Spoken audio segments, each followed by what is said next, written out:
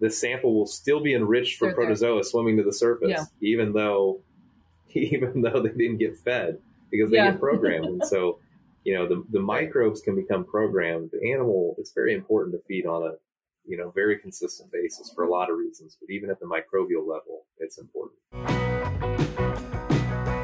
A whole new era of communication in the dairy industry is coming soon. Now you have the brightest minds in the global dairy industry right in your pocket. And what's best? You can listen to all of them while driving to a farm, traveling, or running errands. It's never been this good, and it's never been this simple. The Dairy Podcast Show is only possible with the support and trust of innovative companies like DSM, providing innovative feed additives that improve the efficiency and profitability of dairy production. Excellent by Protecta, a novel product for the management of hypocalcemia. It's uncomplicated excellence. Diamond V, because animal health deserves a healthier approach. And AB Vista. Welcome to this episode of the Dairy Podcast Show. My name is Gail Carpenter. I'm with Iowa State University Extension and Outreach, where I'm the State Dairy Extension Specialist. And today I'm joined by Dr. Benjamin Wenner from The Ohio State University. Glad you could join us today. I'll go ahead and kick it off. Do you want to tell us a little bit about your background and how you got involved with dairy production and your dairy journey so far? So for those of you at home who are listening, Benjamin and I have been friends for a while, so I know a lot of the backstory, but I'll go ahead and let him tell you guys how he got where he is. I was told to give the censored version. Yeah. So I the Cliff Notes version. Yeah. I grew up in north central Ohio and was fortunate enough to get scholarships to go to Michigan State. I didn't really have a plan when I got there, except my academic advisor, Sheely, was my academic advisor for about a week when I showed up. And he asked me about career goals, and I talked to him a lot about research and science. And he says, "You don't want to be a veterinarian. You need to jump ship now." And so I did. And I didn't actually change any of my courses. So I took all the chemistries and whatever, which came out to be a good thing in the end, because I probably would have skipped those in a heartbeat. But I was in that intro dairy class, I think. That was the first class I ever took, 9 o'clock Monday morning with Dr. Weber Nielsen. And knew absolutely nothing about dairy or the dairy industry. I grew up on a small beef hobby farm, had about 100 rabbits. Not very many people know that about me. And I think it was by November, maybe, was it that year or the following year when you guys were short one Dairy Challenge person, and she recommended me. So I was just, I think it was sophomore year. Yeah. And so I was just chilling in my dorm and got the phone call asking me what I was doing. And of course my answer was nothing. And so I was told to meet you at the pavilion, hop in the van, one of the two of those, and the thing we do. Yeah. I was getting briefed on my role on the Dairy Challenge team, which was write everything you hear and take a lot of pictures.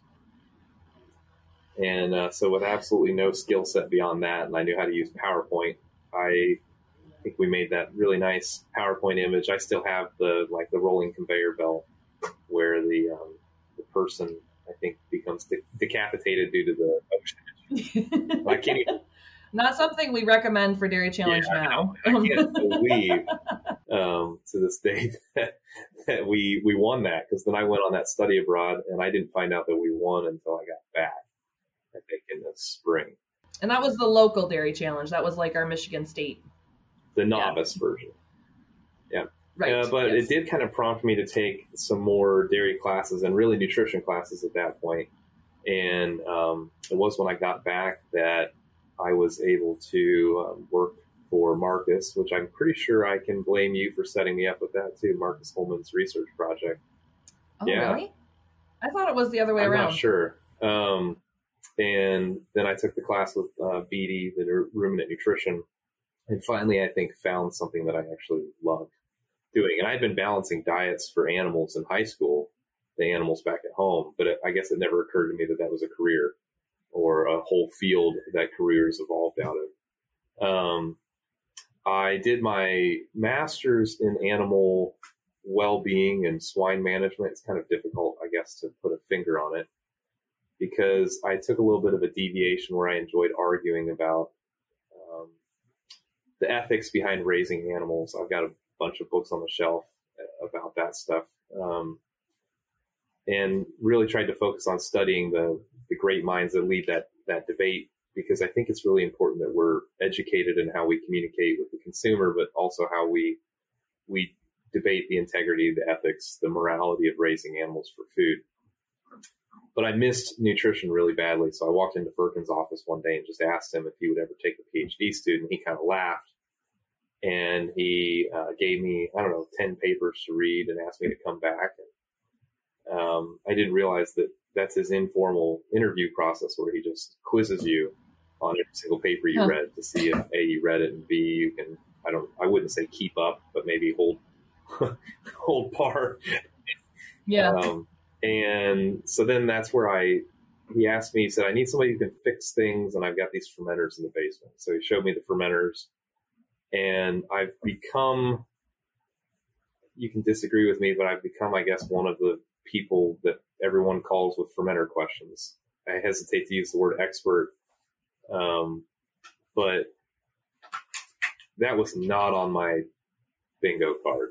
I don't know when that happened or how that happened, but we figured out how to make them work. And I guess I just really like trying to figure out why things don't work the way they're supposed to. Somebody got into a bunch of rubbing alcohol behind me. Suddenly smelled it.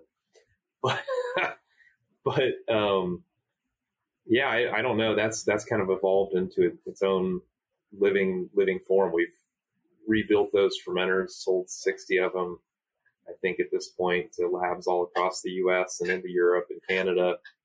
And now I teach. So I went and did tech service, and then got the chance to come back and teach. And actually my role is teaching and extension. So it's an interesting transition to try to take really complicated research and then try to dial it back to apply. What did you see on farms while you were doing field nutrition or technical service work? What did you see in the labs, and how can you relate that back to a sophomore and junior level nutrition course and kind of lay the groundwork? And then I do undergrad research too, so I try to mentor students in undergrad research. So long, windy path, but I've never owned a dairy cow. I'm not sure that I ever will. I have never worked a parlor shift, although I wish I had. And I do love the industry, because I think they're really wholesome people who juggle so many different hats. It's a really fascinating business, and I really enjoy studying the whole business aspect of it. Not just the nutrition, but all the pieces and parts that play into it. So started because of you. It's all your fault. Oh, I'm sorry about that, everybody. Otherwise, I might still be sitting on a couch somewhere. Yeah. Oh, I doubt that. Might still be arguing about hogs somewhere. But so let's talk about fermenters a little bit. So I actually kind of stumbled on fermenters too. When I was looking at master's programs, like a lot of undergrads, I didn't really know what grad school was like, or really what to look for in an advisor or anything. But I was intrigued by the program at the University of Minnesota, and ended up working with Dr. Marshall Stern, who also happened to have fermenters. And I was just kind of generally nutrition interested. I took a lot of the same classes you did, and I don't know, nutrition is just really fascinating to me. I think it's something that we have a lot still to figure out, and it's just so important for how things go on farm, and it's so interrelated with management, and it's just from a practical standpoint, but also from a scientific standpoint, nutrition's just an awesome field. I liken it to but I didn't know what I was looking for. I liken it to a puzzle, right? So I tell my students, nutrition's like a puzzle, but there's 10 to 12 different solutions, and you have to figure out which one is going to work in a unique situation. Yes, which one or ones. Sometimes there's not always a right answer, which people have a hard time wrapping their heads around sometimes. Not just undergrads, but people in industry even sometimes too. But I think it's funny, because I got into arguing animal ethics for the same reason. And so really all I was looking for was puzzles that didn't have a single correct answer. Well, you found it, and this is going to keep you busy for a while. Yeah, probably. But yeah, so I kind of ended up in the fermenter world on accident too. Like I was looking for ruminant nutrition, dairy nutrition, and kind of fell into the position with Marshall there at University of Minnesota, and he had 8 fermenters in the basement of Hacker Hall there. And I grew to appreciate them quite a bit over the couple of years that I was working with Marshall, and you now are one of the people that I call when I have fermenter questions. And I know we've spent a bit of time talking about them, but I think maybe for the folks that are listening might not know what the heck we're talking about. So can you kind of just describe what a fermenter is?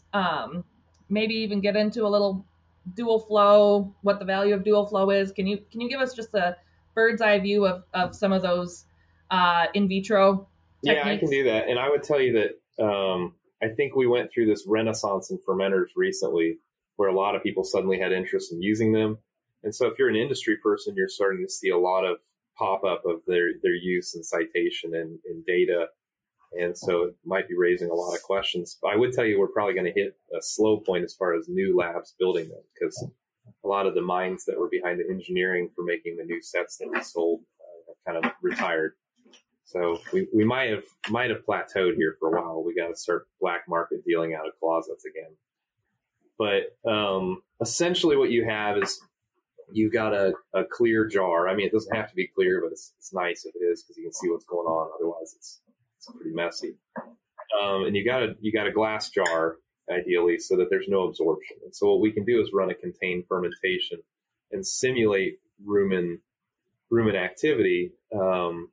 We wouldn't call it necessarily in vitro because, I mean, I guess it's an in vitro technique, but we're sustaining that over really long periods of time. Some of the data is up to 3 weeks, which is actually longer than some of the crossover studies in tie stall cows. So, I think to just classify it as in vitro and walk away discredits the fact that it's probably superior in many ways to the data you're going to generate from batch cultures, for example. And so we've got this jar, we're pumping in buffer, and the buffer is calculated based on cow performance and what they might generate in their saliva. And we're also trying to keep an eye on the pH of those units. And then we've got an outflow tube. So single flow, as you're talking about, basically maybe a certain number of milliliters or ounces comes in every hour and a certain amount passes out down the tube, and we're just constantly diluting the solids. And the dual flow then is where we run a filter. And so we can actually, just like a rumen where the liquid passes out of the rumen quicker than the solids, we can simulate this by filtering some solids and just pushing out a liquid mixture. It's still brown and gross, but we put like a metallic or a cloth filter on there. And so maybe we can do a 10 to 15% per hour dilution of liquids and a much lower dilution of solids. Sort of like how the reticulum will retain some of those solids for a while. Really nice tool, I think, more or less evolved in the 60s and 70s, and there's a lot of literature. And at that time, they were trying to maintain consistent pHs. At that time, they were maintaining consistent pHs. Sorry, I've got a lot of construction occurring over here. And so they were locking in the pH with acid and base buffer pumps. So I think that was that's a good start. But what you'll see now in the literature in the last 10, 15 years is that we've really cut those loose. So we figured out how to design buffers a little bit more effectively. And we've realized that when you maintain a set pH, that's not really simulating the rumen environment, because the rumen environment wants to flux in response to nutrients. And so one of the things that we were really pushing when I started my PhD was trying to remove those pumps because they're really problematic, but also generate then higher quality data where we get true naders in pH and the recovery. And otherwise, everything else that's really changed in the past 15, 20 years has just been ways to make them more economical, ways to make them mix better. There's a lot of debate about, maybe not a lot, but within the fermenter people debate about whether or not they should be spinning much faster, much slower, because we'd say that the protozoa, which are pretty big, would get confused, and chemically they're tracking chemical signals of where to swim and hide out and not pass out.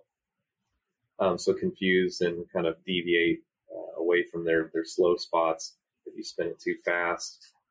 And then, of course, Firkins had that student, Sanjay Karnati, who has the publications where he designed the protozoa retention filters, which made a big difference for us because I'm not going to tell you that there's a lot of protozoa in the fermenters, but having protozoa in the fermenters maintains some of the genetic diversity as well. And also, if we're doing methane work, protozoa do have a pretty pivotal role in methane production. And so those filters enable us to retain the majority of the protozoa in the fermenters. And I've recently updated those again, and we've got the numbers back up to like 30,000 cells per mil. So, a million in the rumen versus 30,000 cells per mil in the fermenter. But you have to remember that those fermenters get fed a much lower feeding rate density for the amount of volume that's in there. And so I just don't think that the fermenter sustains enough organic matter for the protozoa to be much higher in concentration. So what's really nice about the fermenter is it enables us to just apply any treatment we want. Anything can die. And we just restart, right? We're not killing a cow, making a cow sick. I don't have to worry about a bunch of protocols and whatnot. But it's an adapted culture. So whereas a batch culture, if I hit it with something in the batch culture and I look at a 6-hour or 12-hour effect or even a 24-hour effect, it's a more dramatic effect in batch culture because those microbes weren't exposed ahead of time and given time to adapt. Kind of like we see Meninsen, where the rumen microbiome will adapt to Meninsen over time. And you can see the same thing where treatments that look really extreme and successful in batch culture are not nearly as effective in continuous culture. And since I do a decent bit of conversation, if not research, in methane mitigation strategies, then of course we can see really extremely successful methane mitigation strategies in batch culture that don't necessarily hold their weight in continuous culture. Yeah. Right. And of course we can. And then even less in yeah, vivo. And then VFA production is another really challenging thing because if you try to measure VFA production in the rumen, there's continuous absorption, and that absorption is modulated by pH and by concentration of VFA. So it's very difficult to cost effectively estimate VFA production in a rumen. Whereas in the fermenter, because there's no absorption, we can get a true VFA production, a net production.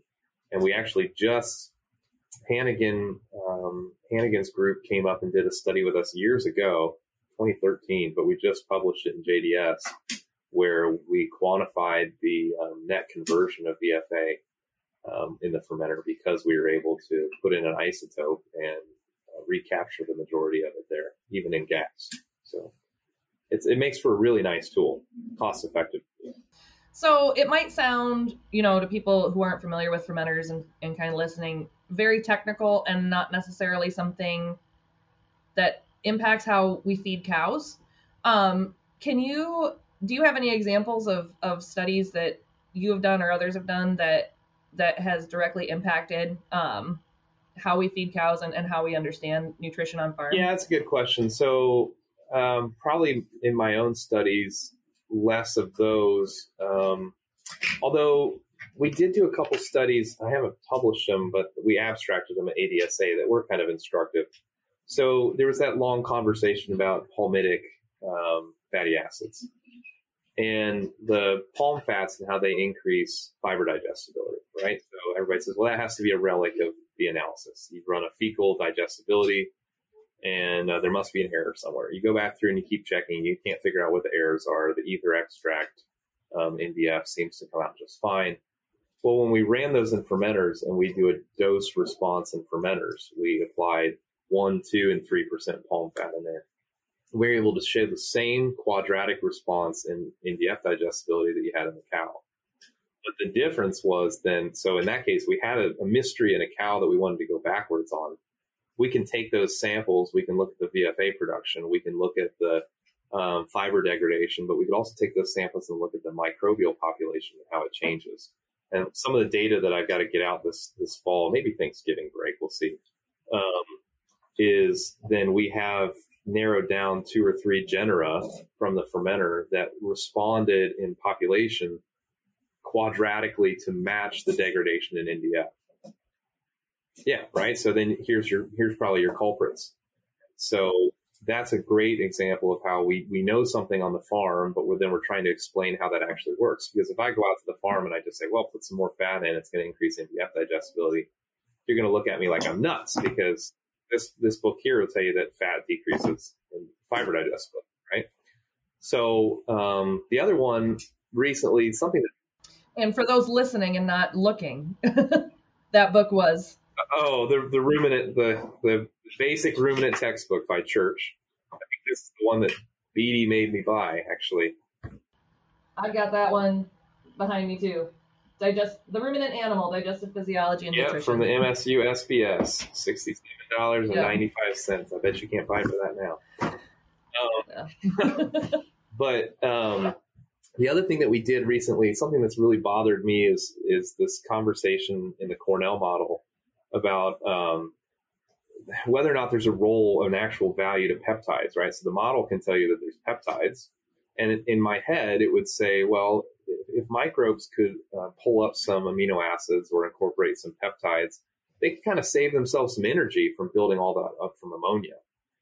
And so why do we say that there's no value to the peptide concentration, or that peptides are always in excess and there's no peptide response? And so what we tried to do in fermenters is do a dose response to peptides versus urea. And we were able to show that as you add in urea or peptides, as you add in crude protein, we did get a fiber digestibility response, microbial growth, right? But this is one of those things that's kind of disappointing to the person who was hoping to see something different. But my urea and my peptides, there was actually no difference. So in those studies, essentially what it was telling me was, yeah, if you put more urea in the rumen, you'll get more microbial protein, you'll get more fiber digestibility. But if you put peptides in, there's no additional value to that. So what's my logical response? I'm a little low on crude protein. I want to boost my digestibility. I dump in some urea because it's cost effective. Not what I was hoping to see, because I was hoping to say, well, the model does have a value to the peptides, but at least from that study, it would not appear so.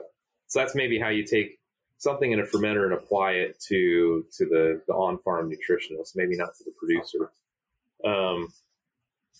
To the producer, I guess, more than anything, I would look at it and say, this is the way that we can roll out products and get verification on products as timely as possible and as cost effectively as possible, because whatever R&D budget it takes to generate a product, that's all getting passed on to you afterwards.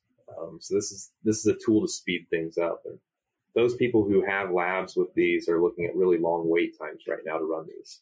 I've heard of wait times well over a year just to get a feed stuff or a feed additive on the list, on the docket to get moved through, because there's a lot of interest in using these tools, because in 2 months you can figure out the answer to something for 20% the cost it might take to do it in cows. And we have pretty good confidence in that. Microbial population is pretty representative, and the data is pretty repeatable. It's the palm fat was probably the most fun when we got that quadratic response in digestibility. And I looked at that and thought, no, that can't be it. It was cool. And then now there's this big push for sustainability. So we can use this as a really clean way to measure methane production, and not just methane production, but what are the consequences of decreasing methane production? Because I think people get lost and they think, oh, well, I decreased methane production, this is the new magical additive. But you have to think about how did decreasing that methane influence VFA? How did it influence digestibility? And if the producer incorporates it tomorrow, are they going to see a dip in production? And so we have the opportunity to kind of model in these jars a lot of options before we ever roll them out to cows, because it's very difficult to measure methane production in cows on farms. And even harder to measure not just methane, but also energy status and protein status. So if you can get a cow to breathe in a chamber and those green feed hoods and tell you that it decreased methane, that still doesn't mean that the animal is more efficient. That's a big challenge that faces us. And I know the Netherlands is looking at jumping headlong into that regulation maybe before we have all the answers. Right. Well, and to your point about the value of these here, to run the cow trials that you would have needed to run to get the same data that you got on that palm fat study, for example, it would have been incredibly cost prohibitive to most labs. I mean, you don't have a huge research budget yourself, right? But you're able to get that accomplished without having to apply for a big grant or get some company money or anything like that. And also, I mean, you talk about animal ethics and trying to reduce our animal usage for research, the 3 R's of the IACUC, right?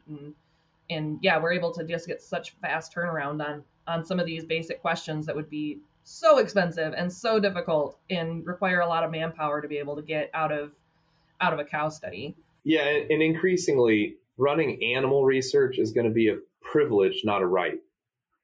And so we need to utilize that privilege as effectively as possible, as judiciously as possible, so that we can maintain the trust of the public for us to do animal research. Because I don't think all fields are going to maintain that public trust. And we need to make sure in agriculture that we do. Yeah, for sure. I want to back up to what you were talking about a little bit ago, though. Protozoa. When I was doing fermenter stuff, when I first started my master's, protozoa don't live in fermenters, but it's no big deal because it's just protozoa.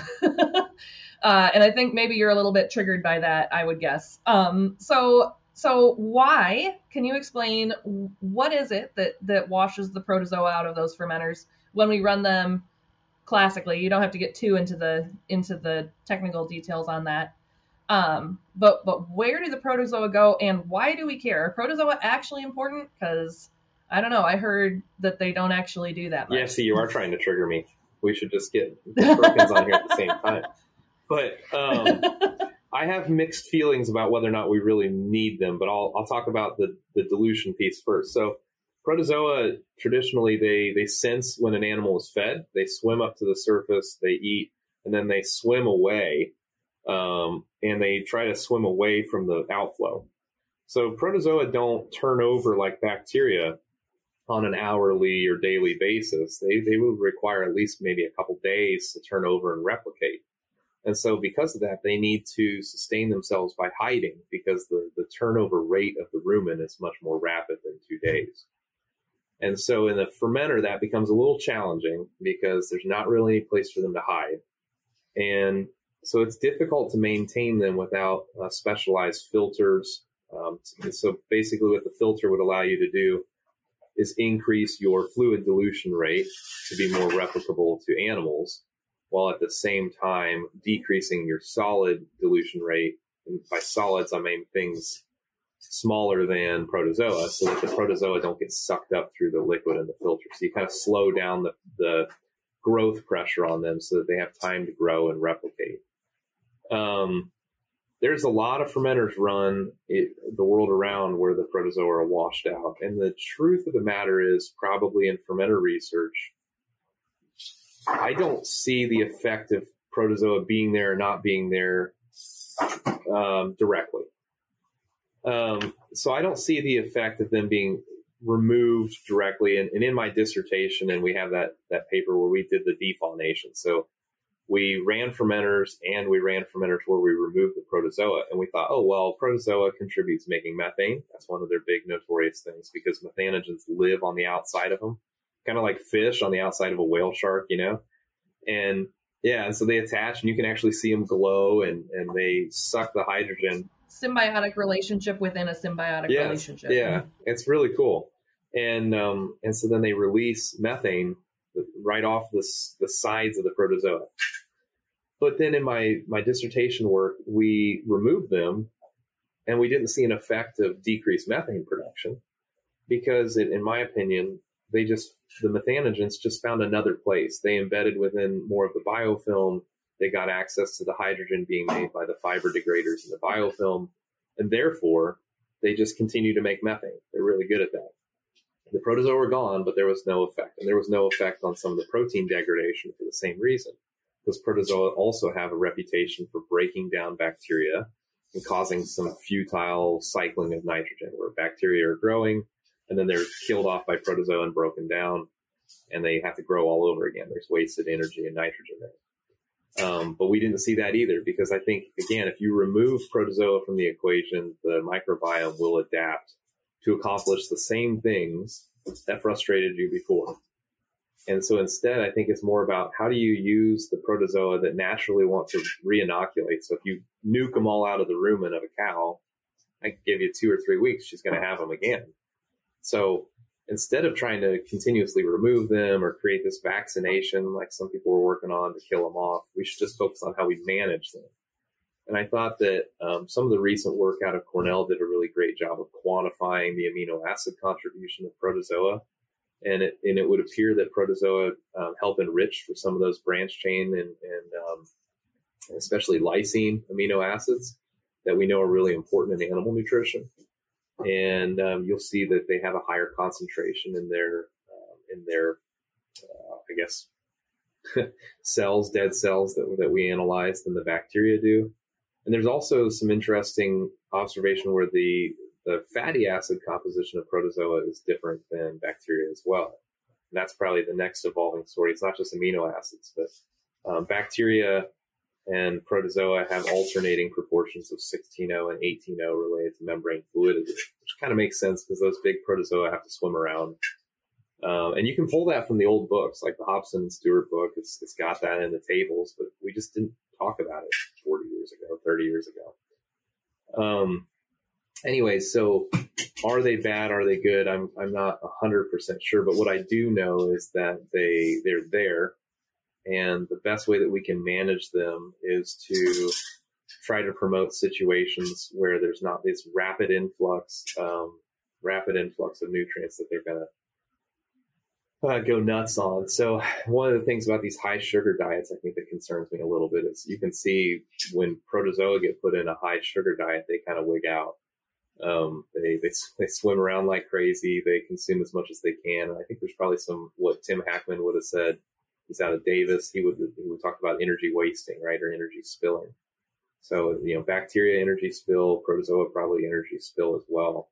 Because their only goal, they don't care about the community's energy efficiency. They just care about, well, if I can consume it all and burn it, it's better than my competitor being able to consume some of it. And so there's a lot of energy wasting that occurs if that, especially, rapid available carbohydrate is not paired with something for them to grow on. So you manage that by balancing your nitrogen and energy. It's more than just worrying about nitrogen excretion in the environment. It's, if you want the animal to be most efficient, then you need to pair your carbohydrate and your protein pools. And I think that is where the Cornell model has been particularly useful for nutritionists, pairing those pools. But then, protozoa also are really important for helping stabilize pH. So the other reason you do want to keep them around, even though they make methane and break down protein and whatnot, they are really useful for consuming copious amounts of starch at once and preventing that from being fermented really quick and causing that sharp decline in pH. And so you can see where they do serve some purpose in those higher starch diets, especially in your like high ground corn diets where you have a lot of starch potential there in a short amount of time, and they'll help manage that. Now, what I always tell the 4-Hers, right, because then I also work with kids, is protozoa are the best example for me of why feeding consistency is really important. Because they become programmed, and they know when, if you did 2 weeks of feeding them at the same exact time, and then the one day you just don't feed them, and you go and pull the sample will still be enriched for protozoa swimming to the surface, even though they didn't get fed because they get programmed. And so, the microbes can become programmed. The animal, it's very important to feed on a, very consistent basis for a lot of reasons, but even at the microbial level, it's important. I don't know what your perspective is. It seems to me that, so Marshall, my master's advisor, he did a lot of protozoal work like in his early career and loved talking about protozoa.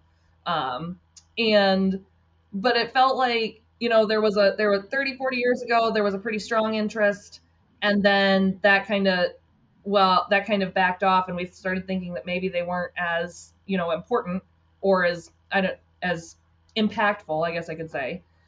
But it seems to be there's more of a resurgence in this lately. The Cornell model has been updated and is including more protozoal modeling.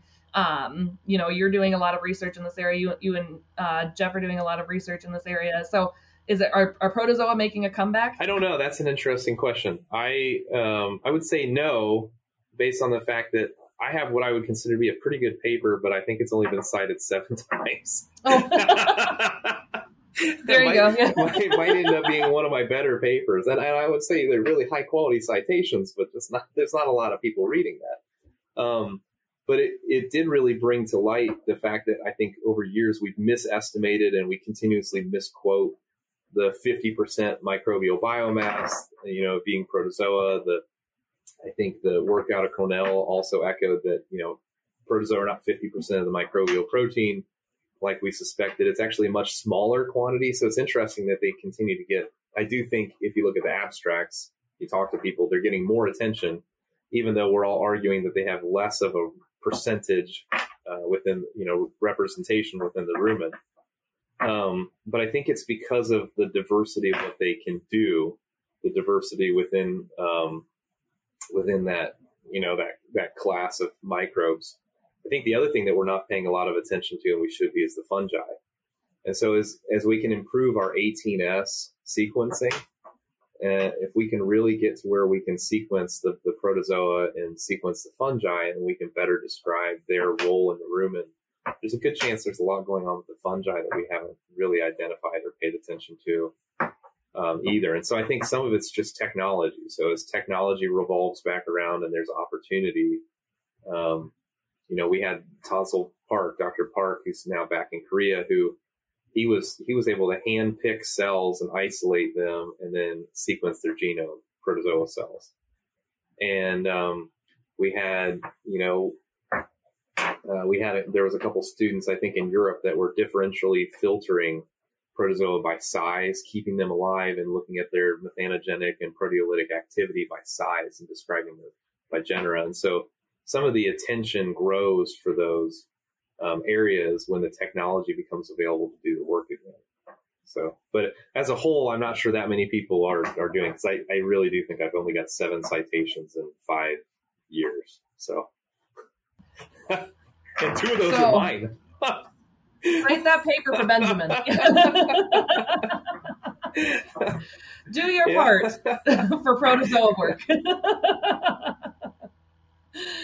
So what's next on the research horizon for you or Jeff in that lab there? What's something coming up that you're excited about that you want to share? I think we're kind of running a couple different directions. So Fermenters and his students have really started focusing on those branch chain VFA, branch chain amino acids, and those stories have gotten a lot of notice at conferences, and that's really cool. On my end, we're wrapping up an organic feed additive study where we fed an essential oil product to mitigate methane. It actually worked, which surprised me because I didn't go in thinking that it would. My apologies if the sponsors would listen to this, but it really did work, and it worked in a way that was significant, right? And like 11% decrease, and it matched previous data that had been observed in some other batch work, and so we're actually trying to then extract the microbial, DNA and try to explain, okay, as we dose in this essential oil and we got this response, what was it that changed among that microbial population? So maybe you can get start trying to drive at a mode of action. That's really, it's not enough to just say I have this product and it does something. You have to actually be able to describe what it does. I'm a salesman on a farm anymore. I have to know how something works. I can't just tell you it does. You're not going to take my word for it.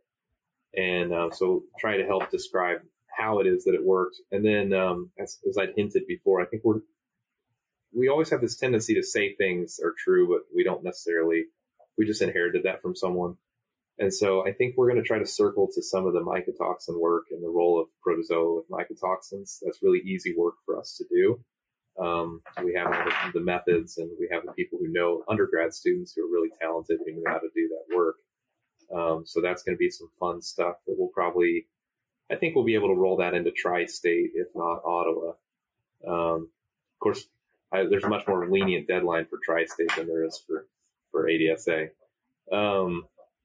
And I'm also doing actually a little bit of welfare work, undergrad research and welfare work, and probably circle back around to the importance of water cleanliness, because, we got 6 nutrient classes, but how often are we talking about the importance of water unless everything else goes wrong? If you're a nutritionist on a farm, you never talk about water unless you couldn't fix it any other way.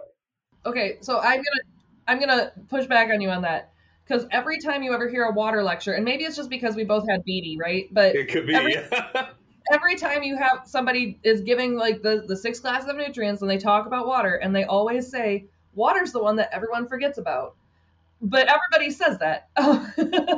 But it's true though, until you're on farm and you're seeing issues, and you're seeing like a lot of dirty waters or whatever else, like it is one thing that we all just like know, but don't always like take it with us when we're going and doing on-farm stuff. Well, we had this really cool data, so you're stuck with the water you have on the farm, right? I realize there's technologies and whatever, but you're kind of stuck with what you have on the farm.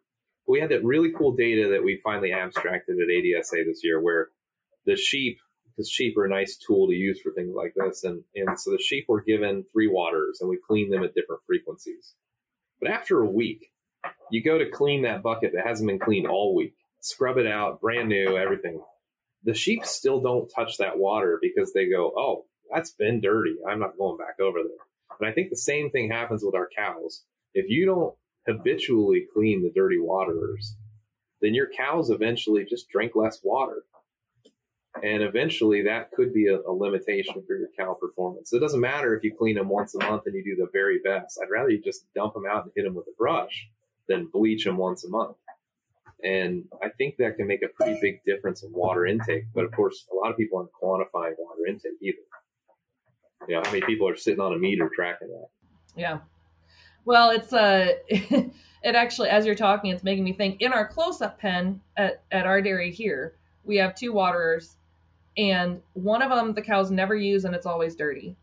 And we're always saying, oh, you got to clean that waterer. And I was, when I was the manager, I was always saying, I got to clean that water, and then I didn't. So it's not anybody's fault, but it was kind of the circulate. Well, yeah, that water needs to get clean, but none of the cows ever use it. But do the cows never use it because it's never clean? Like, do they just know that it's not? And that's in a close-up pen too, kind of a high-risk group. And that's a learned behavior. So I don't think that, and we didn't do this for longevity, but I don't think that you can snap them out of that, right? Cows learn bad behaviors early, and they learn how to sort when they're really young, right? We've seen that data. We got the Jerseys at Waterman to eat rocks, and I'm pretty sure they learned that at a young age. Right? Cows learn bad behaviors early, and I don't think you can get them to snap out of it just because you have a good day where nobody called and blew your phone up and you finally clean the water, right? And that. I think it's going to be really interesting too, as we see more group housing in calves and how that impacts. Emily Miller Cushion down in Florida is doing some cool work on learned behaviors in calves. And so like, if you're group housing versus individual housing calves, are they going to pick up bad behaviors from each other? Like, is it going to be they learn good behaviors from each other? It's going to be, do they learn different behaviors if they're housed? And she actually just came out with a paper on that recently. They learn different behaviors versus in individual housing versus group housing. And I don't know, there's just so many things that just all kind of tie together, and we all kind of, in research, we get in our little bubbles, right? This is the thing that I'm really excited about, and kind of forget there's so many other things going around, because the farm is a system. And I know you and I have talked about that a lot, that, the farm is a system and we have to think of it as a whole. Yeah, that's, I guess, always my goal is to try to think out, pop that bubble, I guess, right? Think outside that zone, because there's a lot of stuff that we miss if we don't challenge ourselves. That's what's so fun about teaching all these undergrads that didn't grow up on farms, is they are very quick to pop that bubble and challenge the norm, what we expect and what we see. And they ask a lot of really interesting, challenging questions. I definitely agree. That's one of my goals, and not to get off on a completely different subject, but when I'm teaching, I'll usually have a mixed group of people from farms and not from farms. And one of my goals is always to make that psychological safety so that the students who didn't come from a farm feel okay asking questions and not like they're going to ask a stupid question, because I think a lot of times, they're going to come up with something that we've never thought of, but that, we've been thinking the same way about some things for however many decades now, right? And so, yeah, I think, but I think too that the industry can kind of value from that approach, because these students, they're talented, they're good, they're learning quick, and they're going to have jobs out in the industry. Like you said, you didn't grow up on a dairy farm, but you've impacted a lot of cows through your work in industry and through your work in academia. Hopefully for the better. So, yeah, I think so. I haven't interviewed any of those cows, but I don't know. So hopefully that's something that the industry kind of can adapt to as well. Like there's going to be a lot of valuable personnel out in industry who see things very differently, and it's important that we view that as a strength. Yeah, we have to. We really don't have another option, to be frankly honest, because the labor market is going to be so tight. That's exactly right, yeah. But I think the companies that are really forward-thinking and grab those students and put them on their payrolls early that are really challenging will be the companies that are looking in 30 years backwards and feel pretty good about it. I think we're at a pretty pivotal time in the workplace. Now's the time to grab some of those people who think very differently than maybe we were trained to think. Well, and I mean, that's just math, right? There's fewer farms, and because there's more jobs in the dairy industry than there were. But if we want to fill the greater jobs, there's going to be fewer kids coming from farms, just because there are fewer farms in general. So there's fewer farm families. And so I think that, yeah, just mathematically, you have to, I say accept the students who don't come from farm backgrounds, but I think even maybe move a step ahead and view that as an asset to us as an industry, right? Like they come in with a different perspective. They're keen, they're excited, they're coming in with fresh eyes. And I think it serves us to view that as a positive and not as something we have to manage around. So yeah, I agree. Yeah, that's my soapbox. Well, we all need one. I've got a few. We didn't even get that deep into some of mine. I know. Well, I had to text Lydia and let her know that I was going to be late for a meeting, but that it was your fault, and she said it was okay because you have made her late for several things as well. So. Oh man, you should ask her about the time I made her like an hour late to feed the cows. It was not a good day. I'll ask her about it. I think it was the day we were talking about whether or not she was going to be your student. It was a long conversation. Wow. Well, we've been happy to have her here, so she's been doing well. Okay. I was going to ask you this question because I know you love this question, and I know we're short on time, but I'm going to ask it anyway. What's something you believe very strongly that you don't think a lot of other people agree with you on? Well, I still am going to be really stubborn about those peptides and amino acids, to be honest. I know we failed in the project, and I think maybe some of that was just the implementation, the way that we implemented the treatments. But I just don't see a way that you can provide amino acids to microbes. And we know that we give methionine and we get a better fiber digestibility, right? We know that if we feed some rumen available methionine, that kind of helps with fiber and offsets some of the milk fat depression issues, right? So surely if microbes are provided some high quality RDP, there has to be a benefit in the rumen, in ruminant nutrition, to high quality RDP sources rather than just dumping urea into everything. And I do believe that very strongly, and I do know I'm in the minority. And I do realize that we have to find a way to make it pencil. But we'll find the data. I do believe that one to be true. So, and I have a lot of opinions about lab and in vitro digestibilities and which ones are better or worse, and I guess which ones are useful for you. But maybe we'll have to save that for a different day. All models are, how does that go about all models are wrong. Bad. All models are wrong, but some are useful. Yeah, that's it. Yeah. Shoot, I was trying to figure out, I don't remember who said that, but we all like to repeat it, and then we don't like to remember it when we go to feed animals by model. Yeah. That's kind of depressing true. To think that by the time you've finished your statistical analysis, that what you've drawn up to explain your data is wrong in some way. Yep. Well, that's what keeps us in business, right? If we knew all the answers, then we could all retire. Yeah. Yep. I probably plan to retire before we find the answers. Yeah. Or society will collapse. Who knows? Well, I was betting on meteors, but after last week, I'm not sure that one's in play anymore. We got that figured out, yeah. I was kind of scratching my head. You know, we talk about environmental sustainability, right? And everybody's really worried. But we were all sitting there, drinking coffee, watching us fly $1 billion spacecraft into an asteroid and cheering about it. Yeah. And I thought, man, I wonder how many private jets or personal cars would have consumed that amount of fuel. Yeah. And is it really environmental destruction if you do it in space? Oh, it's interesting. If a tree falls in the woods and nobody's around to hear it. I mean, we've just now decided we're going to start target practicing with space junk, right?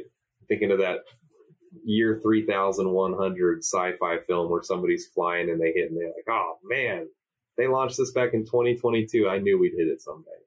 Yep. Well, we got to start working on that now, right? It's time for Famous 3. All right, so I'm going to wrap up. This has been a really good conversation, but we have 3 questions that we ask all of our guests. And so we'll just go through these 1, 2, 3 real quick. What is your favorite dairy-related book or resource? Oh, I would tell you that if you haven't read Van Soest's Fiber book, that's the book. I was it's Fiber Week in our undergrad class, and I told them, I said, you can buy this book, you can resell this book, and it will hold its value. And it's a good read. And he says some crazy things in there, right? But I don't care what animal you're feeding. If you're feeding an animal and it relates to fiber, you will learn something important in there. And fiber is the only reason we're in this, right? So otherwise, we should just be feeding pigs and chickens and fish. And that is Nutritional Ecology of the Ruminant. That's the one. I've got 2 copies. I've got an orange one and, was it orange? I don't know. I inherited a copy and I still kept it. I just have the orange one. I actually it's my second copy. I loaned my other one out and it never got returned. Mistakes were made. That's how I have 3 sheep in RCs. Do I need 3? No, but it's like a revolving door. You always need a spare NRC. I gave one we had a really good master's student. He graduated and he read half of it. So I told him if he read that much of it, he could keep it. So I'm down to 2.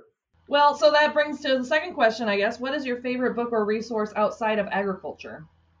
Yeah, I think that's a little bit more challenging, especially because you said outside of agriculture, right? Yeah, I think when I told you that when we were talking at the beginning, I think I said outside of dairy. Outside of dairy.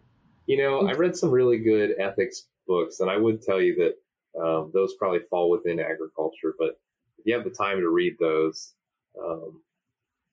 there's value in trying to appreciate the other point of view and understand really what the animal rights and the animal well-being movements, and they are different, and what they are really after in the end.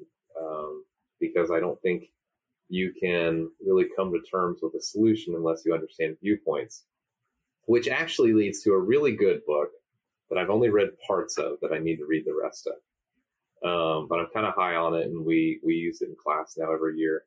But Crucial Confrontations. Crucial Confrontations or Crucial Conversations? I went straight to the confrontation. Oh, I'm reading Crucial Conversations. I didn't read Crucial Confrontations. Read the other one next. You got to read, if you like books about confrontation, you should read High Conflict. I just finished reading that one this summer. That was very good. Why I have a notoriously confrontational Yeah. personality, right? Yes. Very argumentative, and I will generally argue anything just for the sake of arguing it. Yep. I think there's at least one video of YouTube on a PETA confrontation. Yep. And, maybe I'm not very predictable in my approach, but the key for me with those books was how to have an effective confrontation and really reflect on what is it that you're after, and how, everything's going to involve compromise. And so, okay, the confrontation part comes very easily for me, but making it effective in resolving what frustrates me has always been a little bit more nebulous. So I tried to pass that along to my students too, to try to, we do all this group project work, and you're going to have that when you go out in jobs, and you're going to get in frustrating situations with people. So how do you more effectively approach that confrontation to reach some sort of, most of the time there's a resolution. Sometimes you're irreconcilable, right? But that's well, you should read High Conflict. I know you don't have a ton of time for reading, but it was really good. It was very well done. So I don't know if you remember when I took that test at MSU, they asked you what were the last 3 books you read. Oh. And do you remember taking that ADS test, and they asked at the end of the thing, like, what were the last 3 books you read? And I don't remember that. Yeah, so I wrote The Invisible Man, War of the Worlds, and Jekyll and Hyde. And I was reflecting recently that I've kind of reached the same level of obscure reading history, I think, that I had in high school, probably, because then, of course, the interviews for MSU were based on what you wrote in there. So that really sucked. Right. But recently I read Teddy Roosevelt's History of the Naval War of 1812. And if there's anything that is both enthralling and able to completely squash your desire to read, it's probably Roosevelt writing naval history. Sounds exactly like the sort of thing you would read, and exactly like the sort of thing I would never even consider reading. There was moments where it was really good, and it gives you a real appreciation for the birth of a nation, right? Because we focus on the revolution, but the War of 1812, we were pretty much always the losers. Right. I learned a lot more about the War of 1812 when I moved to Canada. Yeah. Just living in Canada, I learned more about it than I ever did in history class. Yeah, we don't talk a lot about it. And No. we have, really idolized the USS Constitution, but apart from a few good days, she wasn't doing much either. There's some ups and downs. Yeah. Yeah.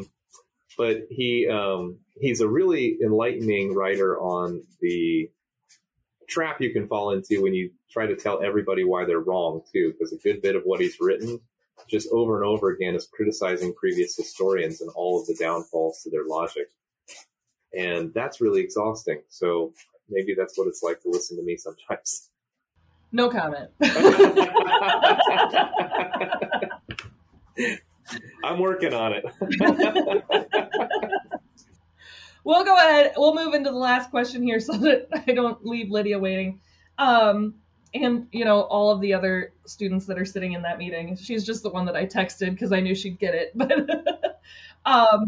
in your opinion, what sets successful dairy professionals apart from those that are not?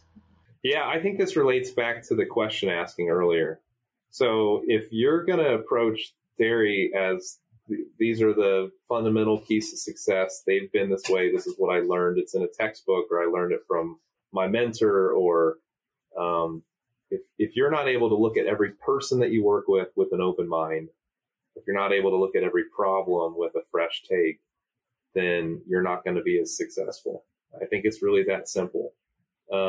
Creativity has a big piece to play in it, but I'm not the most creative. I'm actually not a creative person at all. And I think instead my ability to ask questions really helps offset that. And so that takes a lot of practice, of course.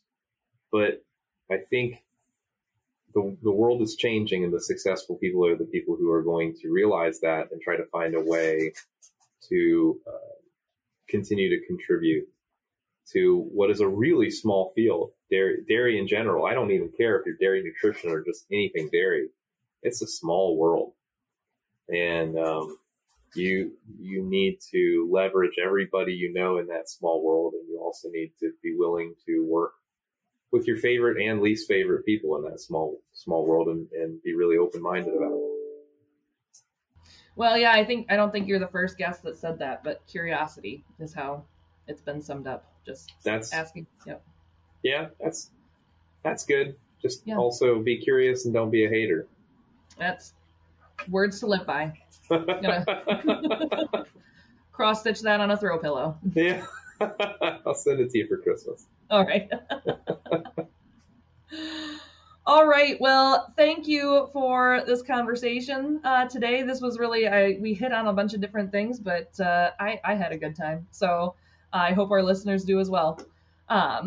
But with that, is there any place where people can find your work or follow you on social or follow up with anything that you're doing? Well, I'm old, so I still use Twitter at Benjamin, right? BYNJAMMIN. But you said you don't hang out on there anymore. No, but some of us I never got do. into Twitter. It never clicked with me. I still adhere to the short messaging too, so I don't write you a book on there. If it's worth saying, it's worth saying short, and it's not worth saying if somebody else already said it.